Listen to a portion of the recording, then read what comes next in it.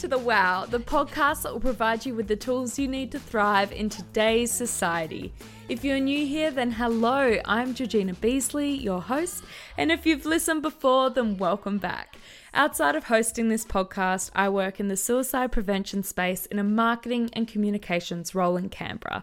I spend too much time socialising at the dog park with my lovely border collie Murphy and enjoy pizza on the couch with a glass of wine most Friday nights. But today we have Mimi from Agenda joining us to discuss sex, gender and sexuality. We break down the binary ideologies around sex, gender and sexuality to better explain where and how the queer community intersects in the traditional and outdated landscape of heteronormativity. Mimi also explains the use of pronouns and their importance, along with ways we can support and show our allyship to the queer community. I really can't thank Mimi enough for joining me on today's episode. As a cisgendered heterosexual woman, I found this to be incredibly valuable.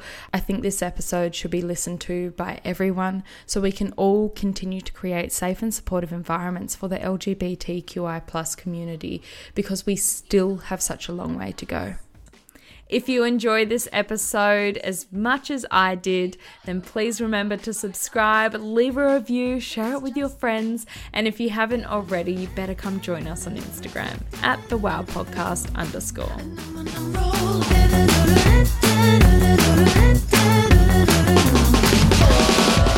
Hello, Mimi, and welcome to the Wow Podcast. I am thrilled to be chatting with you today.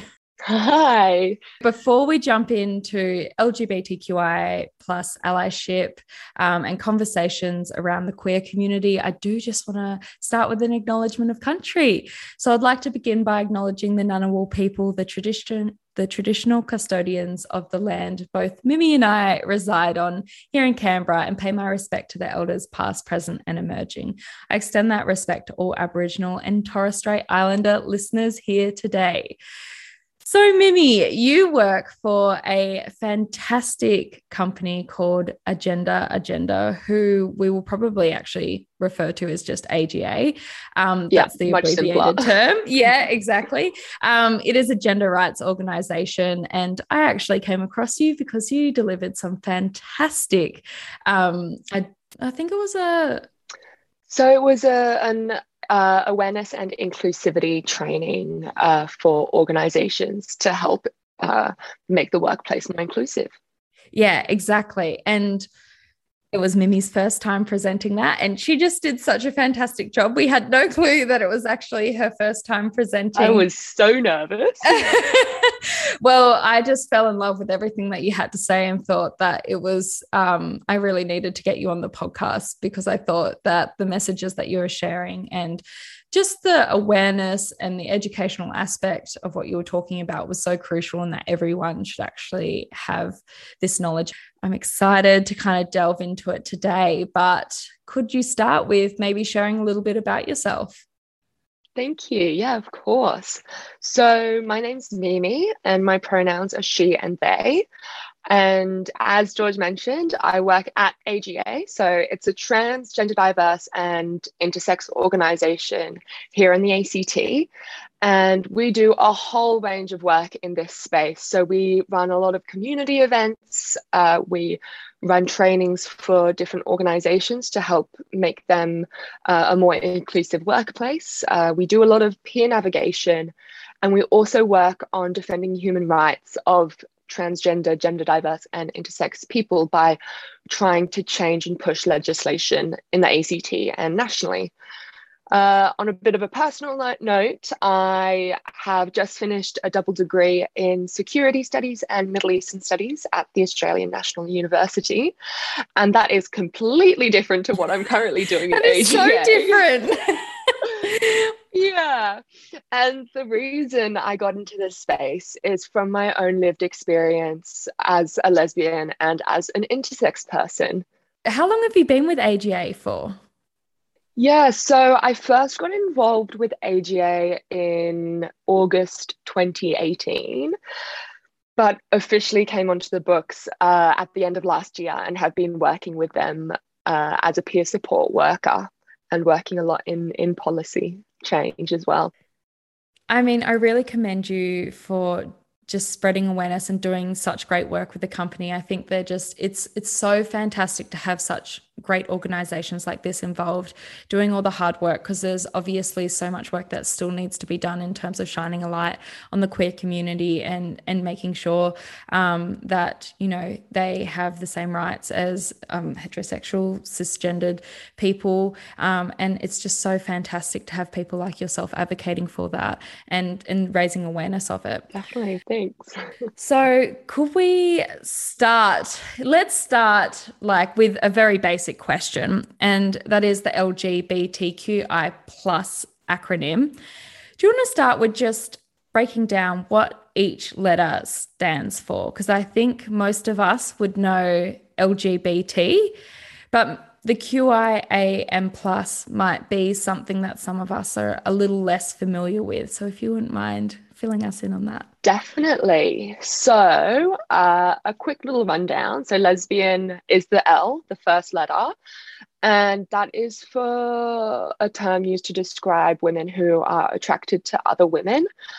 The second letter is G, and G stands for gay, and that is for men who are attracted to other men. And that can also be used as women as well. So, I often refer to myself as being gay.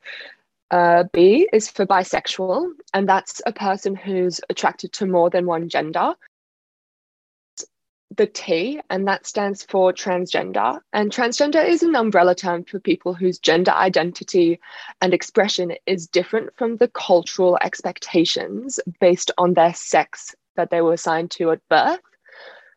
So, transgender is basically the opposite of cisgender, which is another term we all may have heard. The I in LGBTIQ+ isn't invisible.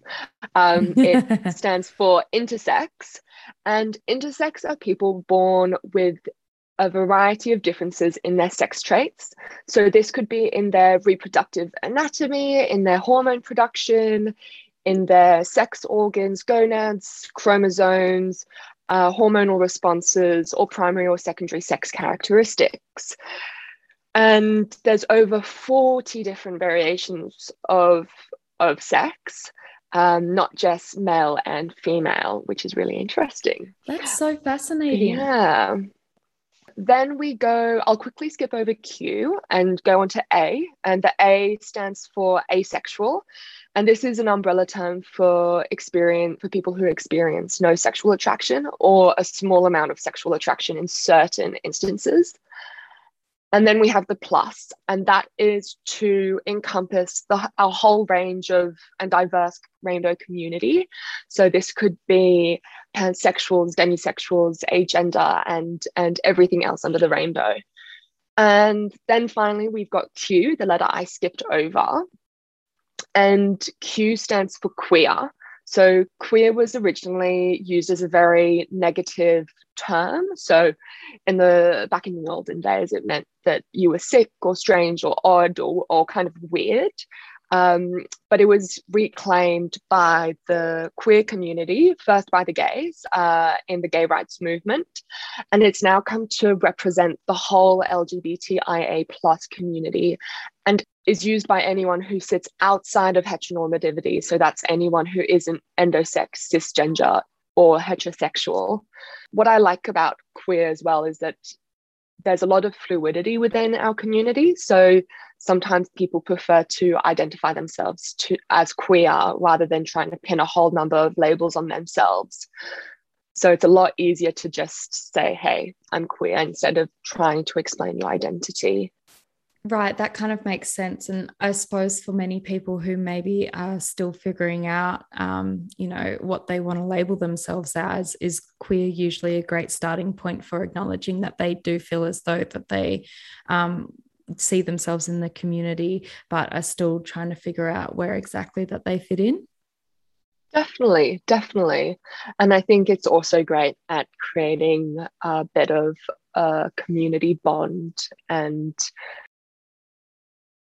I think saying you're queer really identifies you to other queer members, no matter if you're trans, bi, ace, or anything under this very big community.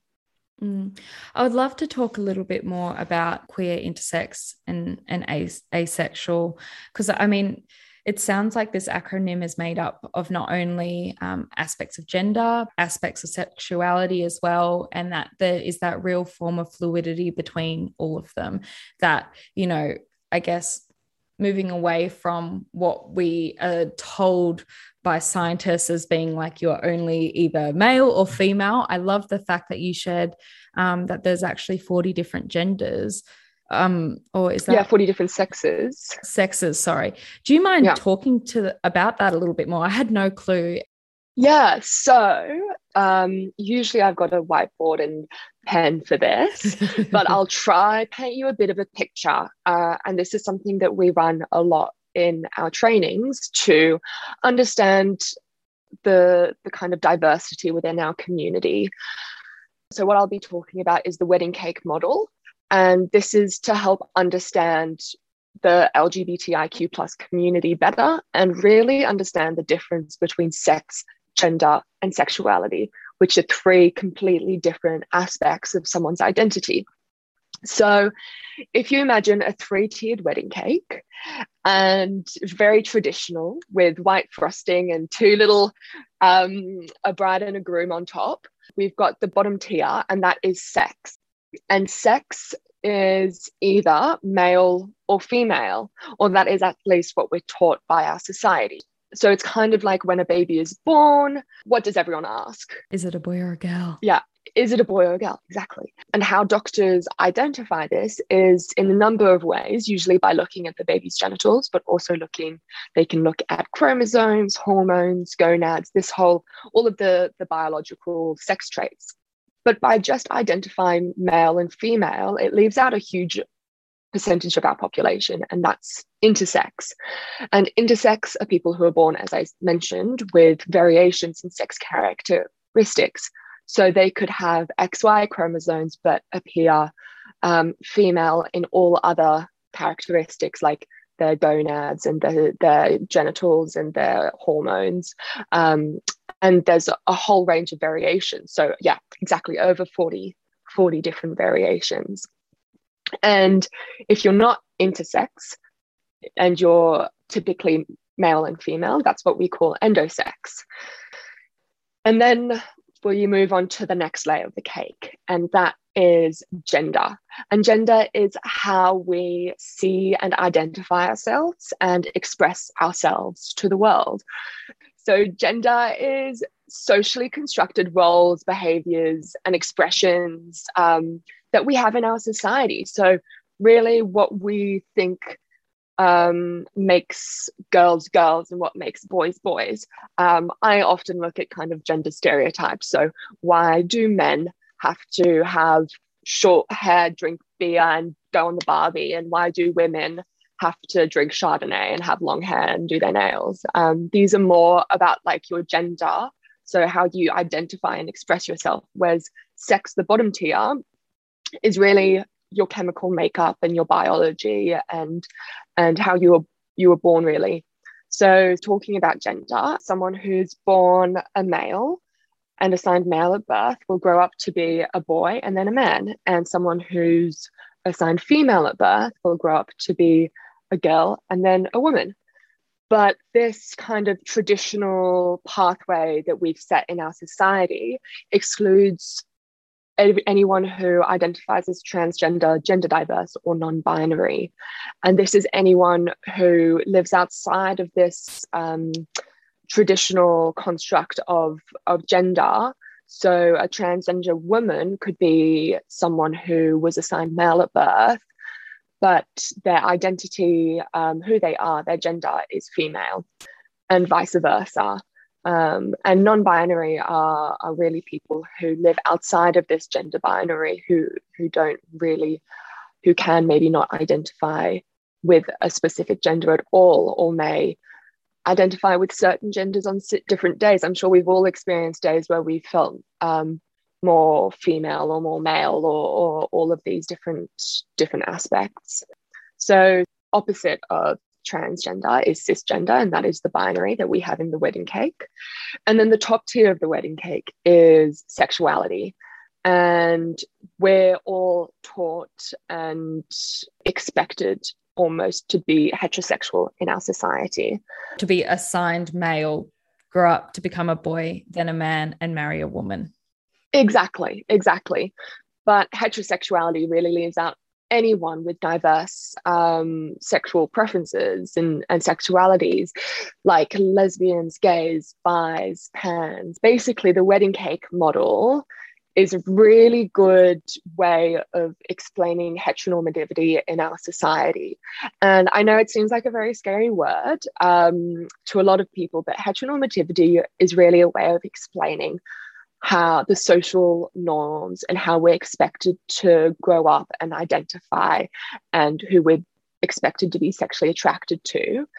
And anyone who lives outside of this heteronormative norms can be identified within the LGBTIQ plus community.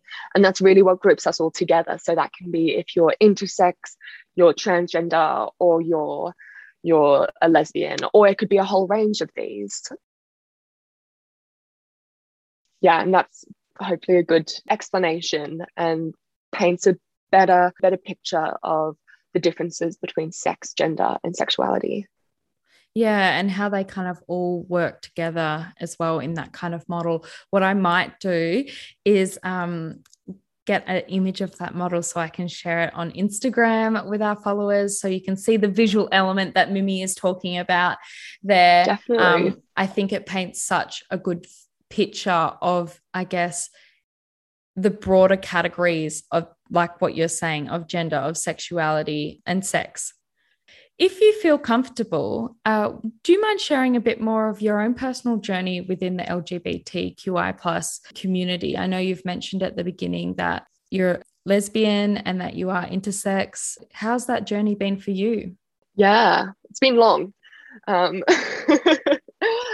it's been good. The destination so far is amazing, but it has been a long and rocky journey, like it has been for many individuals in the LGBTIQ plus community.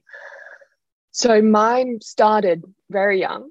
My journey actually started when I was born, and doctors found out that I was intersex, and my parents were told that I had variations, and it made me an intersex child. And I first grew up not knowing much about this part of my identity. But it was really when I was 12 years old and my parents sat me down and they said, Mimi, you've got 17 beta hydroxysteroid dehydrogenase deficiency. And as you can imagine, big old word for a 12-year-old. Like, my God. What the hell is that? I had no clue. I just knew that it had, or I thought it had, lots of negative connotations. It meant that I had to go to the doctors a lot. It meant I had to start medication. It meant that it was something that I couldn't share with my siblings or my friends. And it really kind of put this veil of shame and secrecy over this part of my identity. And this secrecy really, I think, drove a lot of internal shame about what this big, complex word that I didn't really understand was. So as any 12-year-old who just wants to fit in and be normal, in quotation marks, be normal, I kind of shoved this long and complicated diagnosis into the back of my head and kind of locked it in a box and tried to forget about it. And it was only when I was 21, so many years later, and I'm sure we've all been on a bit of a YouTube maze where you're going from down the rabbit hole. Exactly, yeah. So I was down the rabbit hole, understanding a bit more about sex, gender, and sexuality. So listeners may be in the rabbit hole currently trying to find this out. And my rabbit hole led me to a couple of YouTube videos. And one of them was by this amazing intersex activist called Emily Quinn. And she really explained her experiences, her unusual challenges and experiences as an intersex person in a YouTube channel called Intersexperiences. And that's when I kind of stopped and thought, wow, these experiences are very similar. These experiences of going to the doctors from a young age, of having this kind of veil of shame and secrecy. And I started doing a bit more research into it, and she provided a whole list of all of the 40 plus different variations of sex characteristics, of intersex variations. And it was only when I saw the word 17 beta hydroxysteroid dehydrogenase deficiency that I was like, damn, I'm intersex. Wow. Did you feel really seen in that moment? Yeah, definitely. Yeah. I feel like if for most people, or for a lot of people, if they were told they were intersex, it would be quite a challenging revelation. But for me, it really just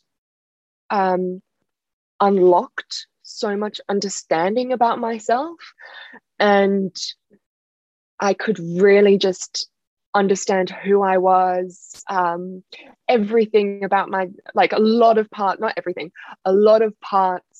of my childhood that I was so confused about just really made sense. And most of all, understanding I was intersex really opened up a whole range of resources online. Like, you realized you were part of a larger community and that you weren't alone. Exactly. Yeah. And like listening to their stories about their struggles and what they love about themselves and what they love about being an intersex person really helped me get over the shame, the internalized shame that I had put on myself. And it was really a really rewarding revelation, I guess. Yeah, so there's a whole heap of amazing intersex activists like Pigeon Pagonis and River Gallo and Hannah Gabio Diel. And then even in Australia, we've got people like Morgan Carpenter and Bonnie Hart and Cody Smith, who all do amazing work for our intersex community. And it was really understanding, hearing from them and learning more about who I was and who they were and how we interacted, and saw ourselves, that I really grew to be very proud of my identity. And I also think that understanding my sex and how I am intersex, it kind of takes you out of this binary that we are all grown up to live within. So the binary of sex, of male and female, really excludes intersex people. The binary of women and men excludes transgender, gender diverse, and non-binary people. So I think by discovering that I was intersex and that I lived outside of this binary, it really let me reflect on my sexuality and really allowed me to question my attractions, and that really actually helped me understand my gay identity. Yeah, what an incredible journey to not figure all of that out or to put all the pieces of the puzzle together until you're 21. It's such like a formative time in your stage. Like I feel like anyone who is 21 or is, can look back at the time that they were 21. It's such like a formative, transformative period of your time where, you're really figuring yourself out. So I could imagine that would have been a very huge a moment for you in really finding your true self. Definitely. Part of your presentation that you gave to my work was actually learning a lot more about the intersex community. And I would love if you can share some of just the general facts, like the percentage of the community that is intersex, and talk a little bit about people who are found to be intersex at birth and the kind of treatments that they can undergo and the surgeries that they can kind of be placed under because of the lack of awareness around the intersex community. Definitely. So basically, people don't really realize how big our intersex community is because it's so rarely talked about, and there's so few visible intersex people in our community.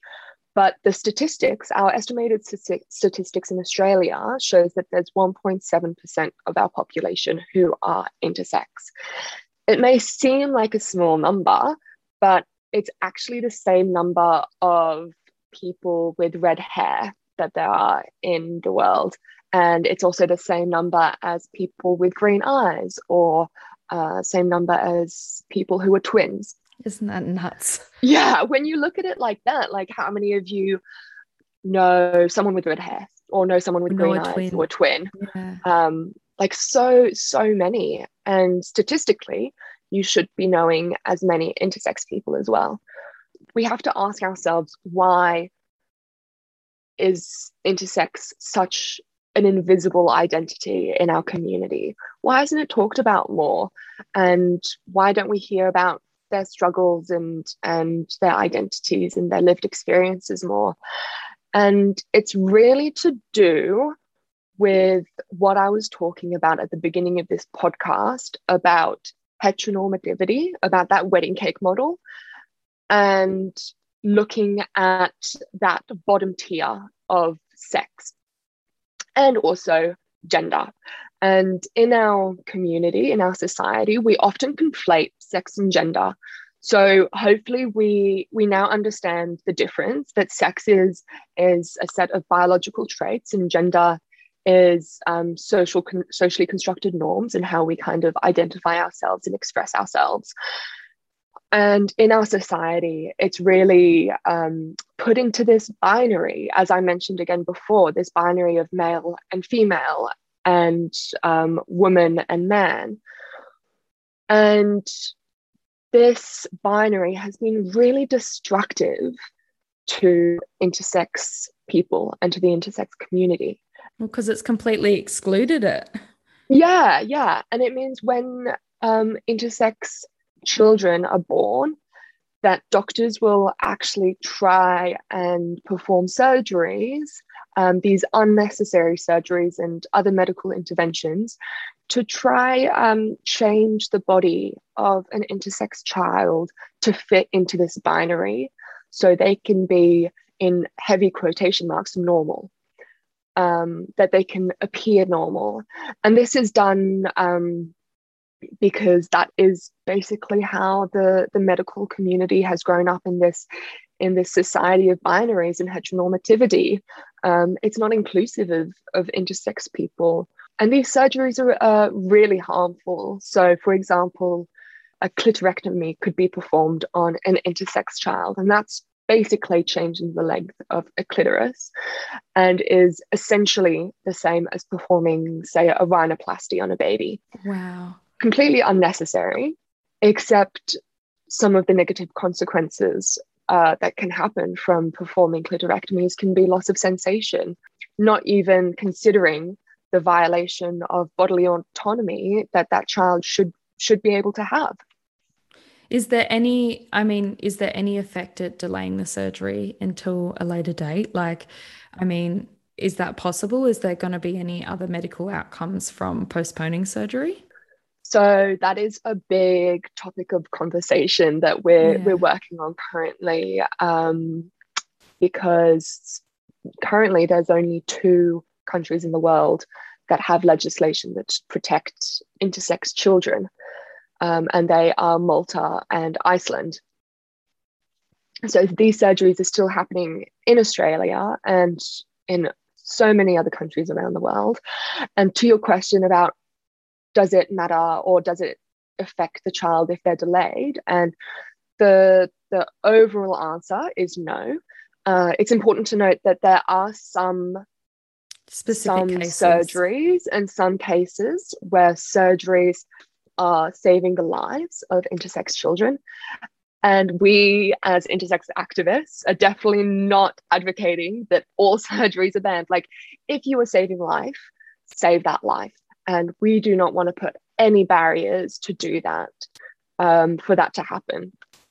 what we're saying is that if it is safe to delay this surgery, then it should be delayed so that that child can make the decision about their body for themselves. And that is what we call bodily autonomy.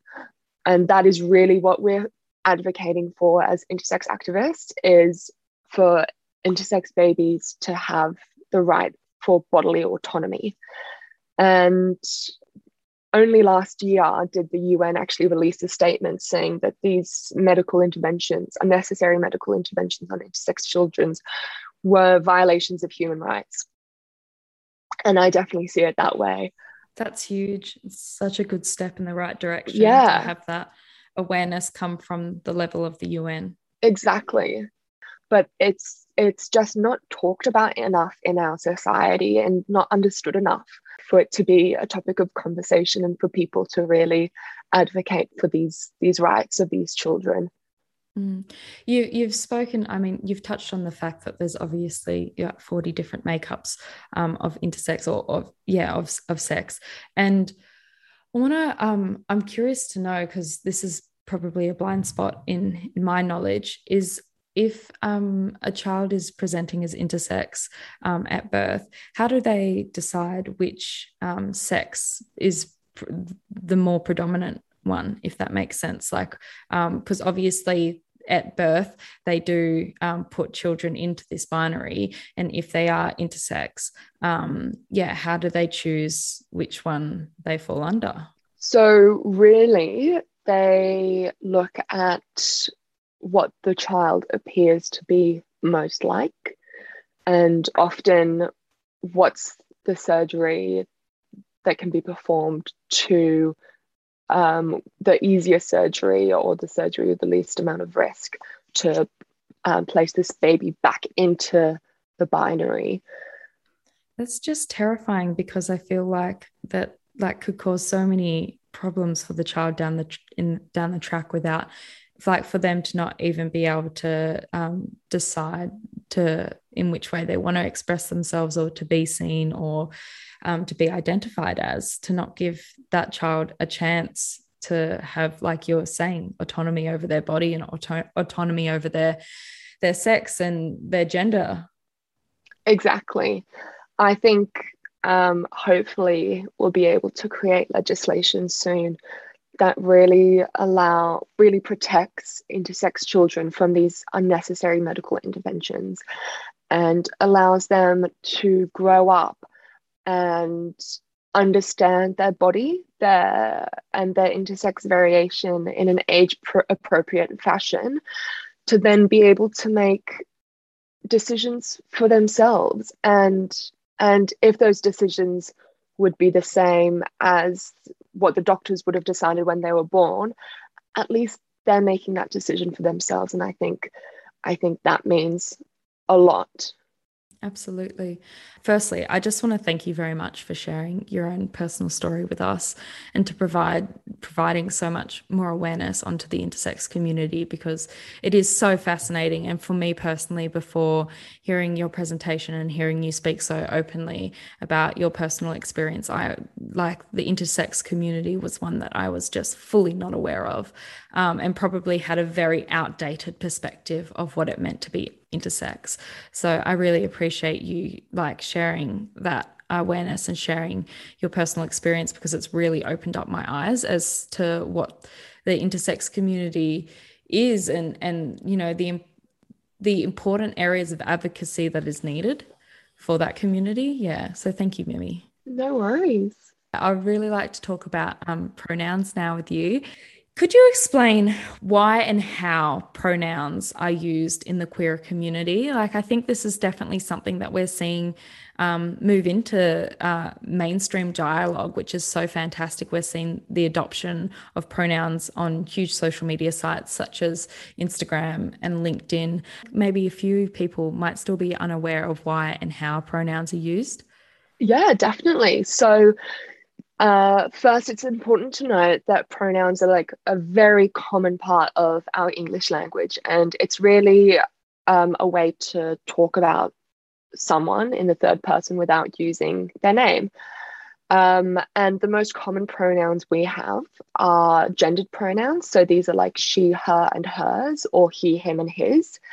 And there can be gender neutral pronouns like they, them, and theirs. And the latter of which is used when speaking about a group of people or when we're speaking about someone who we don't know their gender. I think the rise of this topic of pronouns in the queer community really comes from trying to create more inclusivity and acceptance for trans, gender diverse, and non-binary individuals. And transgender individuals, when they go through gender affirmation, one part of their gender affirmation will be social affirmation and expressing their pronouns to their loved ones, their close ones, and then extending that to their workplace and the whole world. And these pronouns may be different to the ones that they grew up with. And it's really important to understand pronouns to be able to accept them and identify them using their pronouns, because it's an amazing way to see someone and to validate someone and for someone to feel comfortable being talked about. The latter pronouns, so not gender neutral pronouns, they and them, so they've actually been around for ages. I think it dates back to like the 14th century. And actually, grammarians first tried to get rid of the pronouns they and them in the 18th century and be replaced with the plural he and him. So I don't know if you know much about French, but in French, the plural is masculine. So I always think you can thank the feminist movement for gender neutral pronouns and keeping they and them in our vocabulary. But it's definitely used for people who you don't know someone's gender. So you can ask questions like, who thinks they can solve this problem? Or when talking about someone, you can say they were right in saying this to me, or they did this, and it's a very common way of using gender neutral language. Thinking back to your wedding cake model, pronouns come into that middle tier of the cake where we're talking about gender. Is that right? Exactly. Yeah. So someone whose sex is female, when it comes to gender, may identify otherwise or may choose to use pronouns to help, I guess, feel more comfortable within the gender they're choosing to prescribe to themselves. Is that how it would work? Yeah. So someone who's assigned female at birth can grow up and identify as a man and use he, him, and his pronouns, or they can identify as non-binary and use they, them, and theirs, or they can grow up and identify as gender diverse and feel like their gender identity has ties to being a woman, and is comfortable using she, her, and hers, but also understands that their gender somewhat lives outside of this binary. So also uses they, them, theirs, and that can be someone who uses she, they pronouns or he, they pronouns. Mm-hmm, mm-hmm. I think predominantly society has taught us to put things in a box that's neat and tidy, so it's like easy to see, easy to explain, put a label on it and go, I understand what that means. Our lovely binary. Yeah, exactly. I mean, I think this is fantastic because pronouns are really showing that fluidity within gender in that they're really breaking down that binary and showing that, gender can be whatever you personally want to prescribe yourself to, and really giving the power to that person to decide. I really love that. That must be incredibly powerful for the queer community. Yeah, it is. And I think it's also amazing. I mean, you mentioned how lots of organizations are taking on ways of expressing your pronouns, and we're seeing them a lot more in email signatures. And I think it's such a great way to show allyship and to create a much safer and much more inclusive place in the workplace, and in our society by by using your own pronouns, no matter if they're she, her, they, them, he, his. Even if you're cisgendered, by saying your pronouns, then it's really showing your allyship and creating a very safe and inclusive space for others to share theirs. Yeah, because that was definitely like a question that I had, because I think, for some people that are cisgendered and heterosexual, that they may ask, well, what's the point of me sharing my pronouns if they're just, he, him, his, or she, her, hers. Don't worry, grammar wasn't my thing either. Yeah. So that, because I think for many people, it's like, yeah, well, that's not really my problem because my pronouns are quote unquote normal. And, leverage to that binary that you're talking about. So other than allyship, like, why is it so important that we, if you do identify as cisgendered heterosexual, that you do actually display your pronouns, in your email signature if you can, or where possible? Yeah, I think a lot of the queer community have faced a lot of harassment and discrimination, and this has led to a lot of poor mental health, and a whole number of issues, challenges, and barriers. I think as a cisgender person, and as a heterosexual person, someone who lives within that heteronormativity, by displaying your pronouns, it's a really good indication that you're someone who is an ally. And that really means that you're someone who is inclusive, who's safe, who's accepting of all variations in our of lived experience. So I think taking that to Instagram, whenever I see someone who has their pronouns up, I know that they've made a conscious decision to put their pronouns up, to show that they're an ally, and to show that they understand why it's important to put these pronouns up. And I think if we're all putting our pronouns up, then it makes it a safer and more inclusive space for people with gender diversity, who are non-binary or who are transgender, to put their own genders up too. You can imagine if no heterosexual cisgender person put up their pronouns. You'd feel like a very intimidating space. Yeah, anyone who did put up their pronouns, it would directly mark them as being outside of this, as not being cisgender. And that can open themselves to a lot more harassment and discrimination on the internet.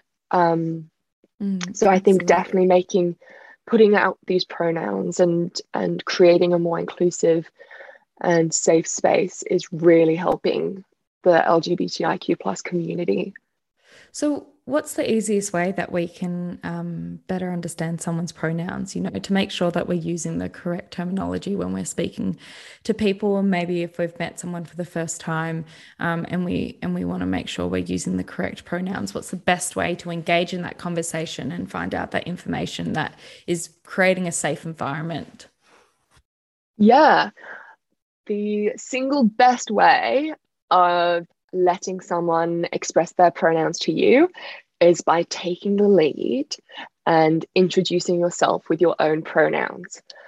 This really gives them a safe opportunity to then tell them their name and their pronouns as well. And I think that's really the best way of making an inclusive space for someone to share their pronouns with you. And on this point, I also do want to touch on that everyone makes mistakes and everyone slips up, and that is fine. And that is okay. If you accidentally misgender someone and use the wrong pronouns, it's okay to apologize, say sorry, and move on with the conversation. I think it's important to note that queer people are really good at reading intentions, and they know if someone has slipped up and used the wrong pronouns versus if someone is intentionally misgendering them in an act of discrimination.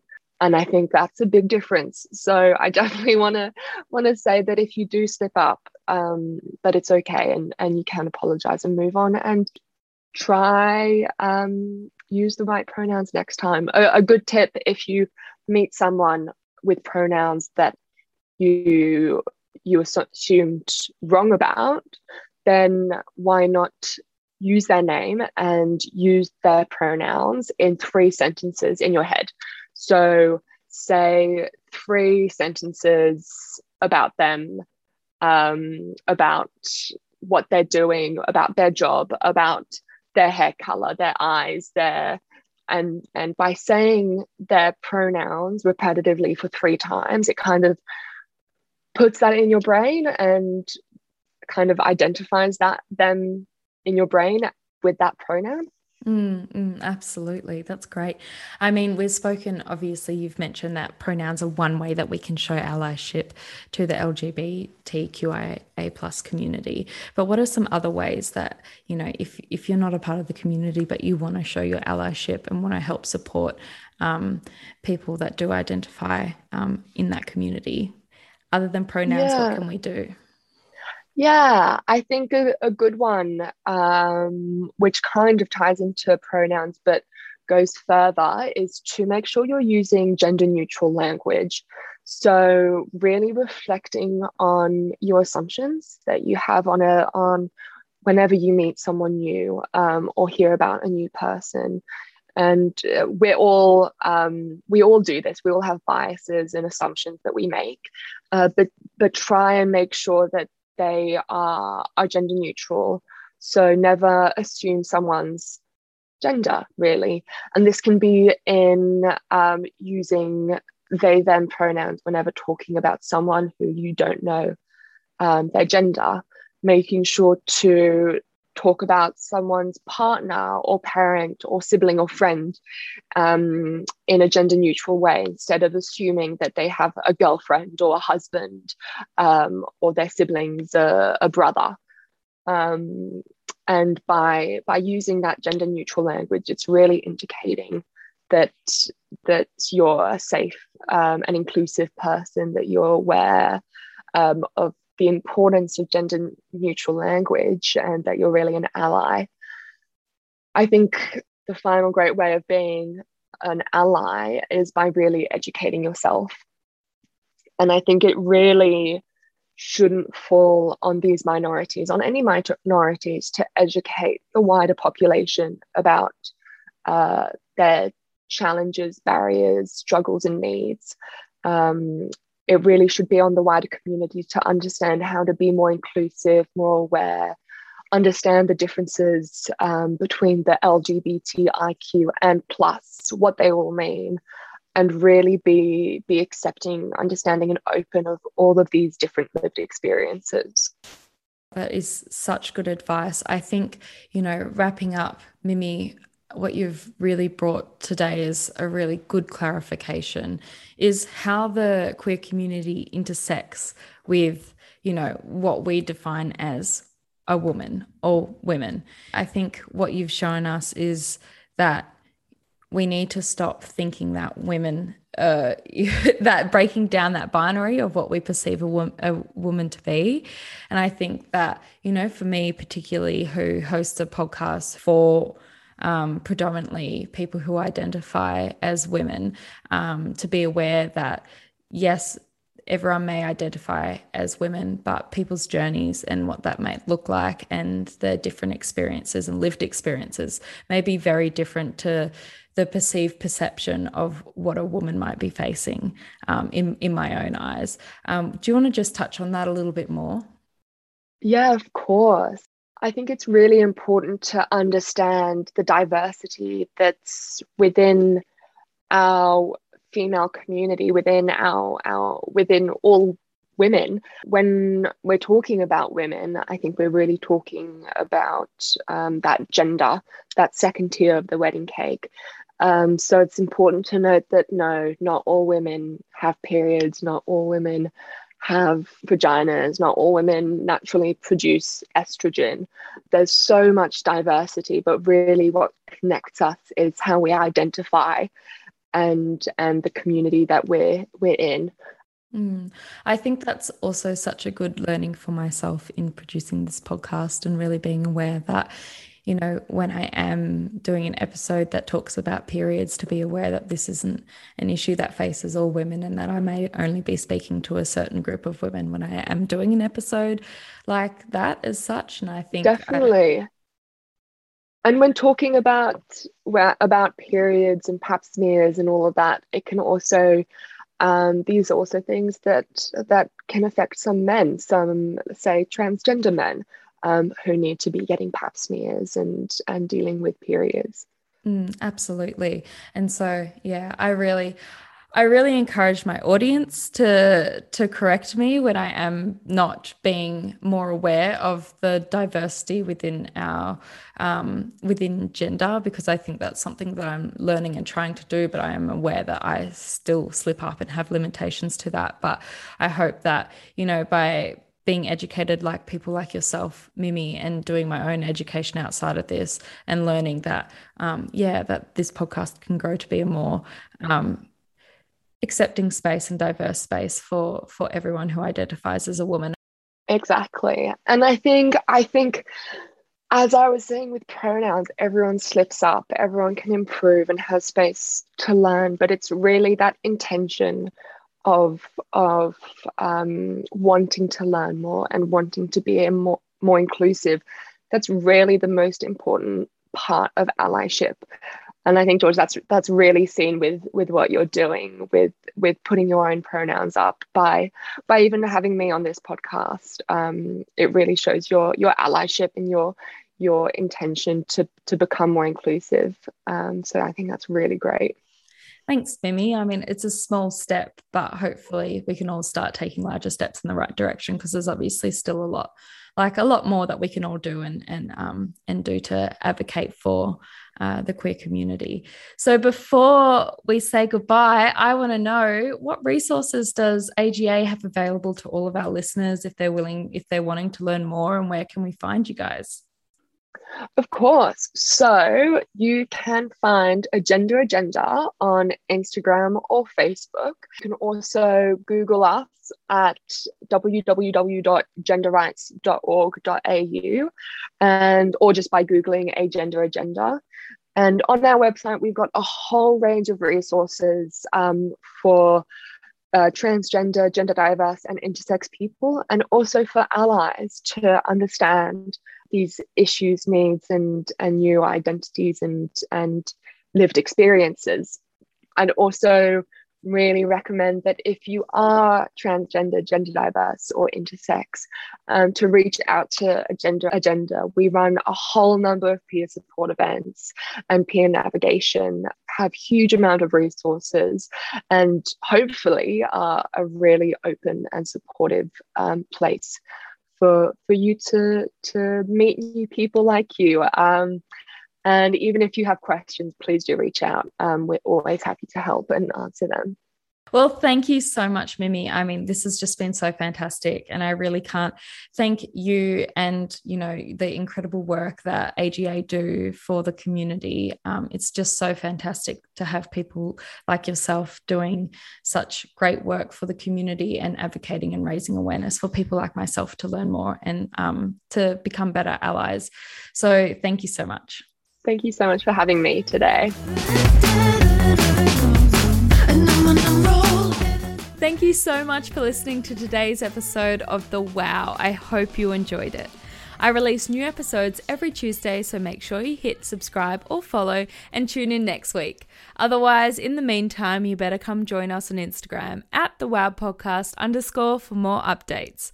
Lastly, a friendly reminder that the information shared in this podcast is general advice only and does not take into account your personal situation or needs. Where appropriate, please consult a professional first.